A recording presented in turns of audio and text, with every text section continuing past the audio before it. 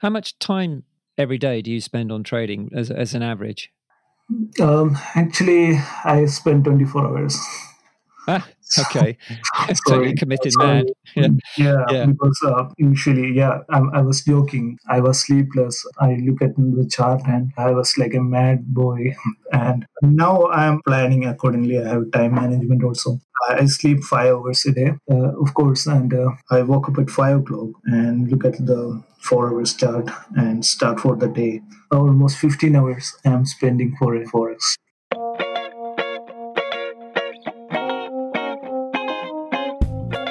That was a clip from episode 5 of A Trader's Life when I was talking to Vipin Kumar, a forex trader from India.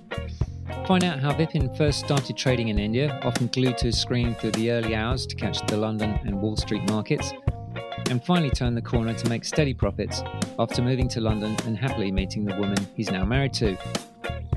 If you missed the full episode this week, you can find A Trader's Life on iTunes, Spotify, and at the website atraderslife.buzzsprout.com.